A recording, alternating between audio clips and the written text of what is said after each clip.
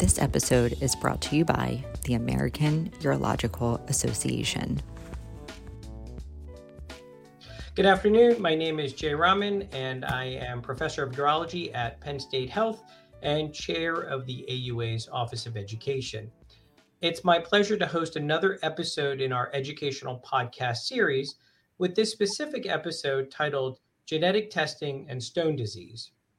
Our guest today is Dr. Kyle Wood. Dr. Wood is a fellowship-trained endourologist who's currently on staff at the University of Alabama at Birmingham. He is associate professor and vice chair of research in the Department of Urology, and his research and clinical focus is on kidney stone disease with a special interest in oxalate. So first and foremost, Kyle, thank you so much. I know we've emailed back and forth a few times about the importance of the content we're going to cover today, and I really appreciate you making time on a Friday afternoon to join me for this program. Thank you, Dr. Rahman. I look forward to talking about genetics and kidney stone disease. I really appreciate the AUA putting these podcasts on. So maybe, let's just start with the 20,000 foot view, and then obviously we can talk in greater detail on a lot of these different sort of more nuanced elements. But really, just for our listeners here, what are we going to be covering in the next 25 to 30 minutes? Just give us maybe the high level view on what's coming in the next stretch. Sure. Obviously, kidney stone disease is highly prevalent, and we see a lot of it as urologists. And I think oftentimes we forget about the genetic conditions that can cause kidney stones. And many population analyses have demonstrated that the genetic conditions resulting in stone disease are magnitudes higher than those in the clinical cohorts, and so suggesting that we've been underdiagnosing our stone formers. And we play a unique role because we have many touch points with these patients, and they present with kidney stones in the emergency room, in our clinics, and we often have to go to the operating room for them. And then with the advancements of treatments, specifically in primary hyperoxaluria, it's really essential that we play a more active role in the diagnosis.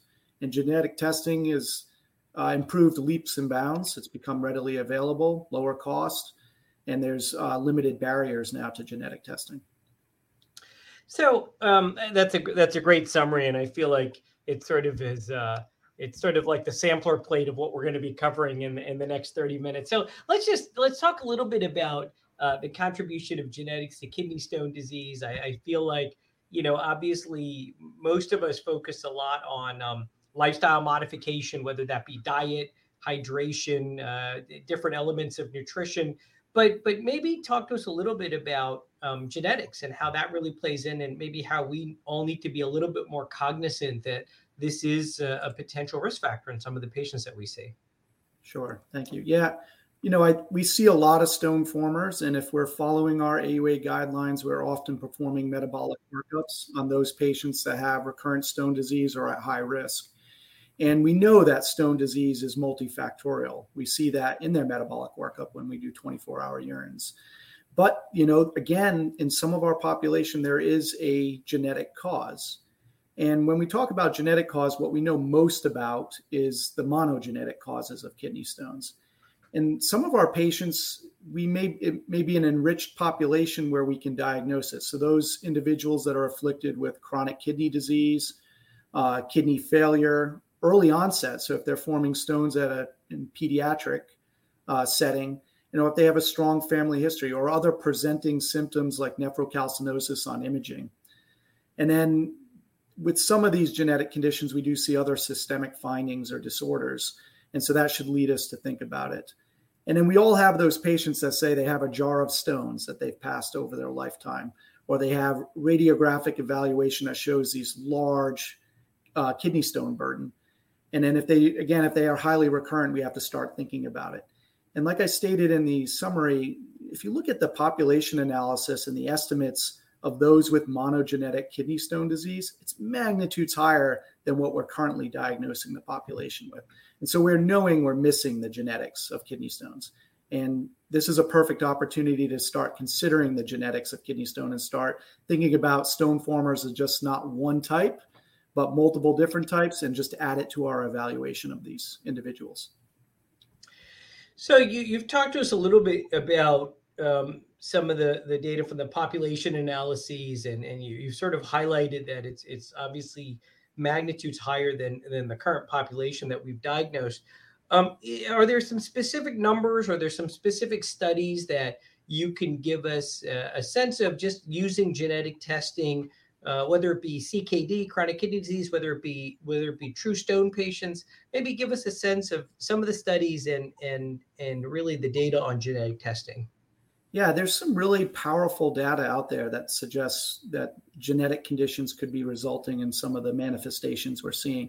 If you look at, like, in the nephrology world and CKD, when they started to do genetic testing, the overall diagnostic yield from those genetic testings in individuals with CKD, 6 to 30% of the adult cohort with CKD were found to have a genetic cause. 30% of those that were in the pediatric cohorts had a genetic cause for their CKD. And if you look at children with nephrolithiasis, children with kidney stones, about 32% of those that had kidney stones and CKD had a underlying genetic condition. So if we kind of extrapolate from the nephrology CKD picture, we know that we could do this in urology with our stone formers and see higher yields. So when we look at Goldfarb published a great study on, he was looking at the Vietnam registry studies and twin studies. And if you extrapolate from some of the genetic inheritability of stones there, about 50% of stone prevalence can be correlated to some underlying genetic condition or genetic cause. Now, that doesn't necessarily mean we understand the full genetics. It might be a multifactorial genetic condition, and we don't have that at our tips of our fingers right now to understand all the genetics, but it definitely says a lot of stone disease has a genetic underlying predisposition. If you look at monogenetic mutations, there's been some great studies primarily looking at younger individuals with stones or nephrocalcinosis. But if you do look at the adult population, and when they've genetically tested these cohorts, 11% of them may have an underlying genetic condition resulting in their stones. And then again, if you look at the younger population, the age under 25, about 29% of those patients can be picked up a genetic condition causing their stone disease. And again, the yields are higher if you see other cofactors like nephrocalcinosis on imaging or CKD. And so there's quite a bit of literature out there suggesting that their genetic testing is a worthwhile endeavor, specifically in certain subpopulations of stone formers.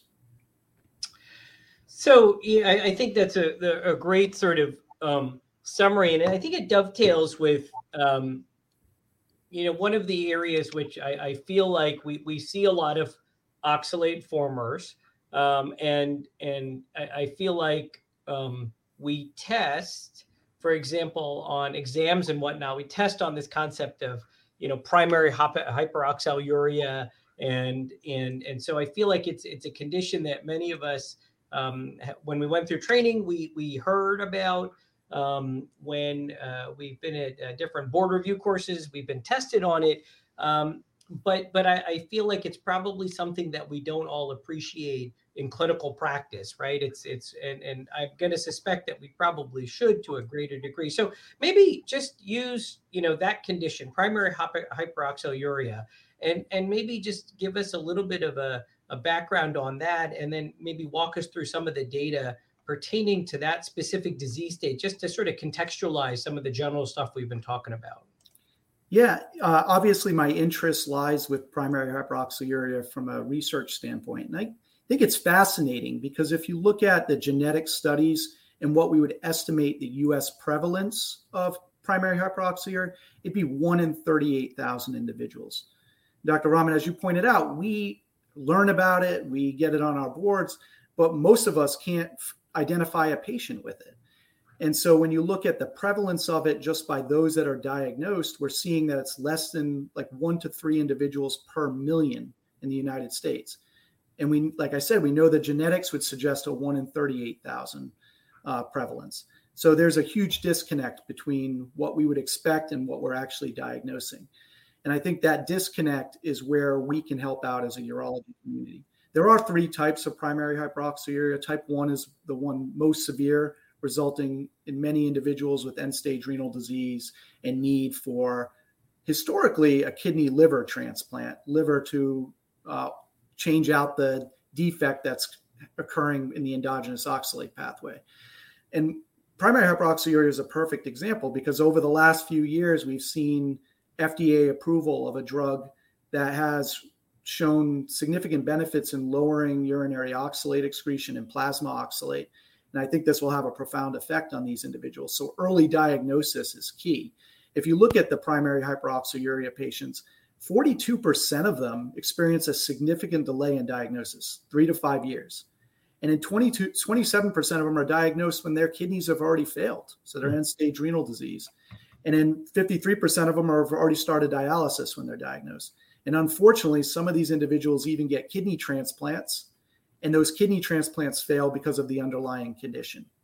And then, we've unfortunately given them a kidney that has now failed because we haven't corrected the underlying genetic condition. And so I think primary hyperoxaluria is a perfect example of the disconnect and where, as urologists, we can serve at diagnosing these individuals sooner and getting them a multidisciplinary care that they deserve.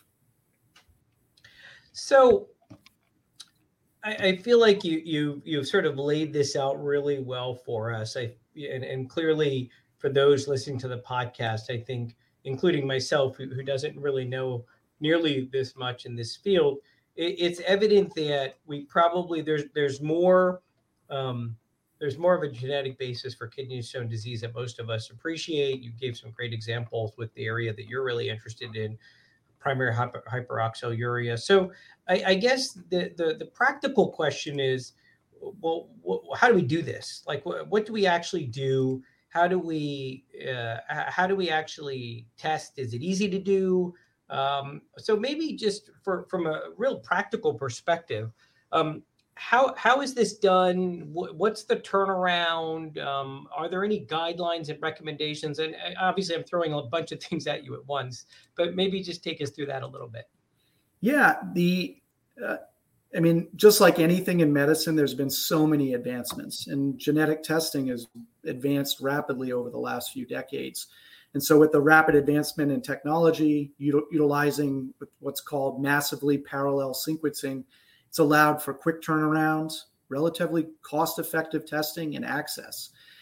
So the tests for most of the genetic panels for kidney stones can be done either by blood samples, can be done by saliva, or even a buccal swab. So you think about the convenience for our patients providing a point-of-care test. So it can be done with their lab work if they prefer blood, but a buccal swab can easily be done in the office if there's suspicion. Much of the genetic testing programs that are out there have pre-test and post-test genetic counseling.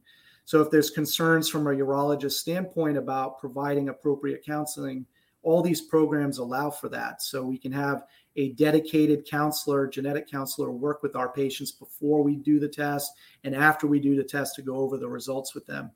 And that allows us to really provide that seamless care for these individuals that we're testing. And much of the testing is sponsored now, so it's at no cost to the patient. And, I think those sponsored tests will be going on for the foreseeable future. So we can access these for our patients with relatively no cost to them. And there are guidelines, as you recommended, Dr. Rahman. There's guidelines that suggest, if you look at the European Renal Association working group, for all patients with CKD, they highly recommend genetic testing. If you look at the OxalEurope group and the ERKNet group, for anybody that we suspect primary hyperoxaluria, you got to get genetic testing. And even our American Urological Association has in their guidelines, if you notice, say, urinary oxalate excretions above 75 milligrams per day, you should strongly consider genetic testing, especially if it's not an enteric cause to it. And then the Rare Kidney Stone Consortium recommends workup in all pediatric patients with kidney stones, and that includes genetic testing as well as the metabolic workup. Do you get a sense of, and you summarize these guidelines really well. So obviously there's guidelines. If you pick the AUA guidelines, as you sort of articulated very nicely, it really does not, it gives a very good threshold of, what a 24-hour urinary oxalate excretion level is and the threshold for testing. Do you get a sense, and you may not know this information, but I always wonder when I see a lot of these guidelines and these statements, what is the level and the extent to which there's actually folks that are following these, right? So whether that's, AUA guidelines in the cancer world, NCCN guidelines, in the stone world, some of the guidelines you talked about just now. Do you have any sense of, do 10%, 20%, 50%? Like, are people following these or, and you may not know the answer. I'm just sort of asking. No, I think it's a great point. If you look at, just take something simple like the metabolic workup, which again, the AUA guidelines has a clear statement that we should be performing a metabolic workup in all those that are at high risk of recurrence and even first-time stone formers that are interested. And so you look at a 24-hour urine and you look at the literature that's out there. If some of the literature suggests as low as 6% of urologists are actually ordering 24-hour urines. And interestingly, if you look at other data and you query the patients, greater than 90% of them would want a workup, a metabolic workup, including a 24-hour urine. So again, there's a disconnect there between what we're doing as practicing providers and what our patients want and what the guidelines say.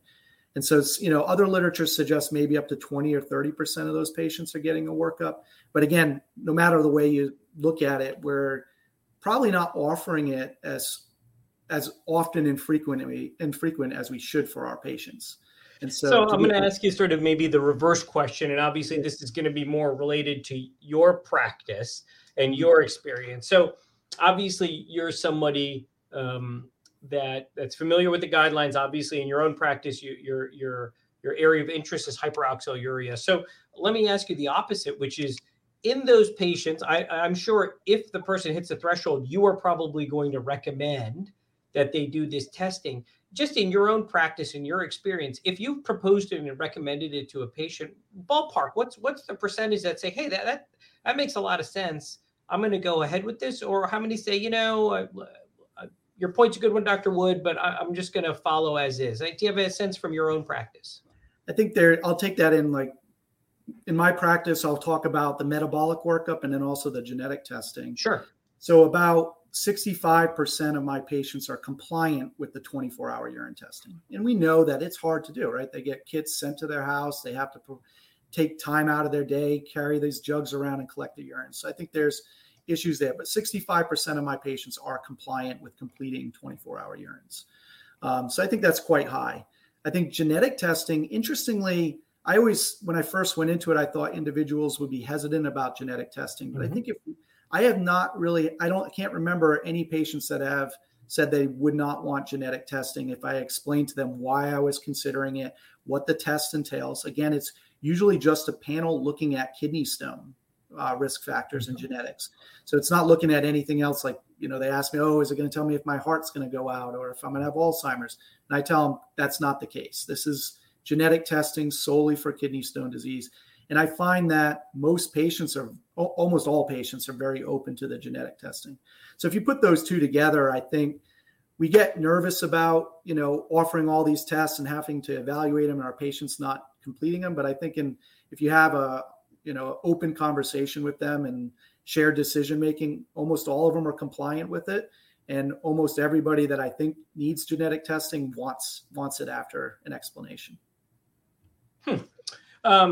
Yeah, I think it makes sense, and I partly asked the question because, one of the ultimate challenges we all face, irrespective of your specialty in urology, is those office visit times get shorter and shorter, right? It's a lot of it's go, and part of why I was asking that was it's clear that our patients do have, for obvious reason, an appetite to do some of this because obviously they would very much prefer not to be sort of a Q6 to 12 month surgical patient, right? I mean, so they have a vested interest.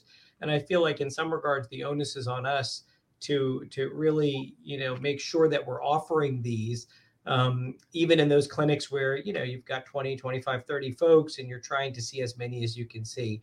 So that kind of brings me to my last sort of part that I'd like to talk to you a little bit about, which is, obviously, for many patients with kidney stones, their primary touch point is a urologist, and not often a nephrologist, maybe if they have chronic kidney disease, but really their touch point is their urologist. So, what is the role of the urologist when we consider, hereditary factors associated with stone disease, and what's sort of your view on our role being maybe, I don't want to dramatize it, but maybe being the quarterback of this team?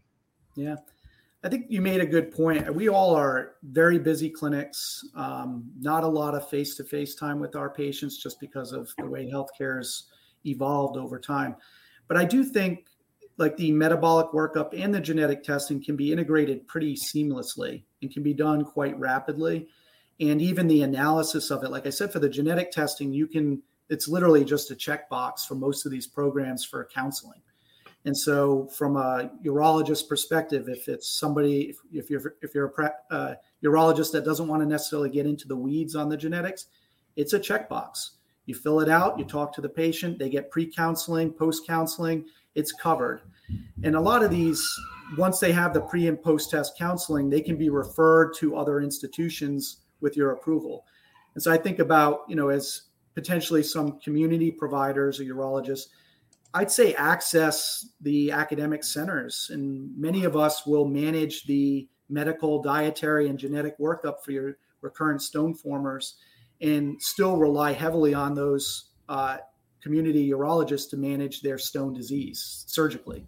And so I think it's also just looking at your population, right? If you have somebody, you're kind of triaging them and coming up risk stratification. So if they have nephrocalcinosis and large stone burden, somebody you should strongly consider. If they had early onset of their stone disease and they tell you, yeah, I formed my first stone when I was 10 years old, or my parents told me I had one when I was 6 months old, those should all be triggering to consider genetic workup. And like I said, the testing's really, it's a checkbox. It's a form that gets filled out. Even if you talk about the 24-hour urines, most of them are really quite easy to fill out now. And then even getting subsequent testing is literally a checkbox to order new testing. So I think everything has become easier for us to integrate it into the practice and then to follow up with it. And then I'd say if it's difficult to follow up with it, involve a multidisciplinary approach. There are nephrologists out there that like to manage the nuances of the medical and dietary management. Once you have if you do perform a genetic test and there's something that you're concerned about, and the counselors, you can always refer them to, like I said, someone like myself that would be happily take that on and look at it, but also nephrologists, academic centers that can help with that and, get more into the weeds. And there's all academic centers and centers of excellence for all of these rare stone diseases that can be contacted via email, phone calls, because we're always happy to discuss these findings. And if you do diagnose a patient, there's a ton of advocacy groups. And so you think about what this means for the patient and their families and having an understanding about why they're having CKD, why they're having recurrent stone disease. And then, like I said, the treatment landscapes change drastically for a lot of these conditions. And, some people will say, well, even if if you don't have treatment options, why does this help? You're just putting a label on it. But a lot of these genetic conditions have other systemic findings. If you take primary hyperoxaluria, for example, if they have systemic oxalosis, which many of them do, they can get deposition of oxalate in their eyes and then go blind. So why not get an ophthalmologist early on? Like I said, they may have preserved renal function right now, but knowing that most of the primary hyperoxaluria type 1 patients are going to be end-stage renal by the age of 40. If they're a 26-year-old patient with multiple stones and preserved renal function, you want to get them involved now with treatment options and management because you're going to allow their kidneys to survive much longer. And so, I always think about kidney stone disease as a chronic disease, no matter what aspect I'm managing, whether it's the metabolic dysfunction. And I think the more we get away from thinking about it as an episodic condition, and the more we start thinking about it as a chronic disease, that will change the way we work them up and the way we manage them. Just like every other disease state that we manage in urology, it's chronic. Yeah, no, I think that's the way you just phrase that is just super. Few sort of practical questions just in when you're trying to access these multidisciplinary teams, and you mentioned, for example, a genetic counselor, for example, urologists like yourself who have a knowledge base and an expertise in this domain. Do you have a sense, and maybe in your own practice, it seems to me that many of these visits theoretically could be done virtually via telemedicine. I mean, it doesn't seem like there would necessarily be a physical exam. It would be more reviewing data and counseling the patient. Is this something that you think is part of how we can deliver this in a broader footprint than in certain geographic areas? Yeah, a great point. Almost all of the programs that provide genetic testing for stone disease, all the pre-counseling and post-counseling is done virtually with the individual. Because like you said, you're relying on our notes potentially, but also you're really relying on the genetic testing that the results they're getting, and in the history taking. There's no physical exam component from the counseling standpoint. And it's really to talk to the families about their risk. A lot of them may be of childbearing age and want to know what's the risk to my offspring. Other ones will have siblings, parents, kids, and they're questioning whether those individuals should get tested. And yeah, all of that can be done now virtually by telephone or by video. And so that gives a broad access to the entire United States, even the rural areas where they may not have easy access to an academic center. And I think that's exactly it. In my practice, I provide a lot of my metabolic workup because it ships to the house. It's done at home for a lot of these kits that are sent out. So it doesn't even require the patient to bring these kits back. And so all of my follow-ups can be done virtually with these individuals to discuss dietary and medical management. And labs and imaging can be done at local hospitals. It takes a lot of coordination, and that's where that team effort comes in from your staff and coordinators. But it can be done, and I think it changes it for our stone formers.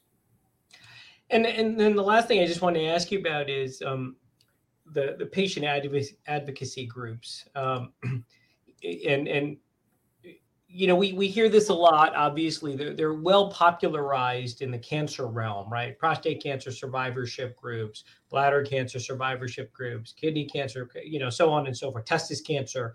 Yeah. I feel like what we probably don't appreciate as much is the patient advocacy and groups that are available for benign conditions, non-cancer, not any less important. And as you alluded to, critical when you think about the spectrum where things like hyperoxaluria can impact. Maybe talk a little bit just about the patient advocacy groups. And I know you do a lot of work with and are involved in the Oxalosis and Hyperoxaluria Foundation. What's the sort of backbone and resource that they provide patients? If you're familiar with it, I don't want to put you on the spot. I mean, there are foundations for many of the rare diseases, but the Oxalosis and Hyperoxaluria Foundation, the OHF Foundation, is a great example of what can be done. It was started by families, and it's completely run by families and the support of families. And then obviously providers throughout the United States and Europe and across the world that provide their expertise in the oxalate world and being there for the patient advocacy. But yeah, I think the biggest thing for especially patients with primary hyperoxaluria type 1 is accessing other individuals that have the condition, that are afflicted with the condition. It is hard to picture somebody forming a stone at the age of 6 months and then having recurrent stone disease throughout their entire life. And if they did have a delayed diagnosis, just thinking about all they went through, multiple ER visits, multiple surgeries, multiple touch points with providers. And there's nothing more beneficial than having somebody that's gone through a similar process to you. And outside of even just the patient's interaction, outside of interacting from patient to patient interactions and people that are afflicted, the families coming together and being able to give resources and support. And again, PH1 is often afflicts young patients. And so having a young patient a young sibling or even a child afflicted with this, it helps to have that support and network there for you. And our world gets smaller and smaller, right? So having these advocacy groups they have a broad reach, not just in the United States. I mean, you look at OHF's footprint, it is across the globe, and they can access and help individuals from across the world. And so I think it's so essential for us as urologists just to point our patients in the right direction. And one place to point them to is to these advocacy groups, because there is so many resources that these advocacy groups have.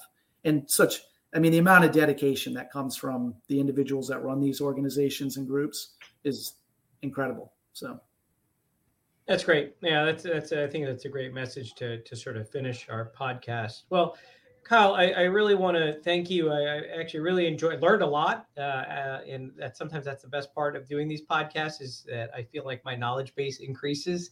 But I think you did a great job just sort of summarizing, something that I think many of us don't appreciate as much as we should, and the importance of the genetic basis of kidney stone disease. So I really want to thank you for your expertise. Thank you for taking some time this afternoon and joining us on this AUA program. I really appreciate the opportunity. Thank you, Dr. Rahman. I want to give our thanks to our audience for their time. For more information, please visit us at auanet.org/university. And on that page, Dr. Wood has provided us a number of different great references for any of you that want to do any additional or deeper reading on this subject and understand the field better. Kyle, again, thanks so much. Have a wonderful weekend with the family, and really appreciate the time. Thank you. You too.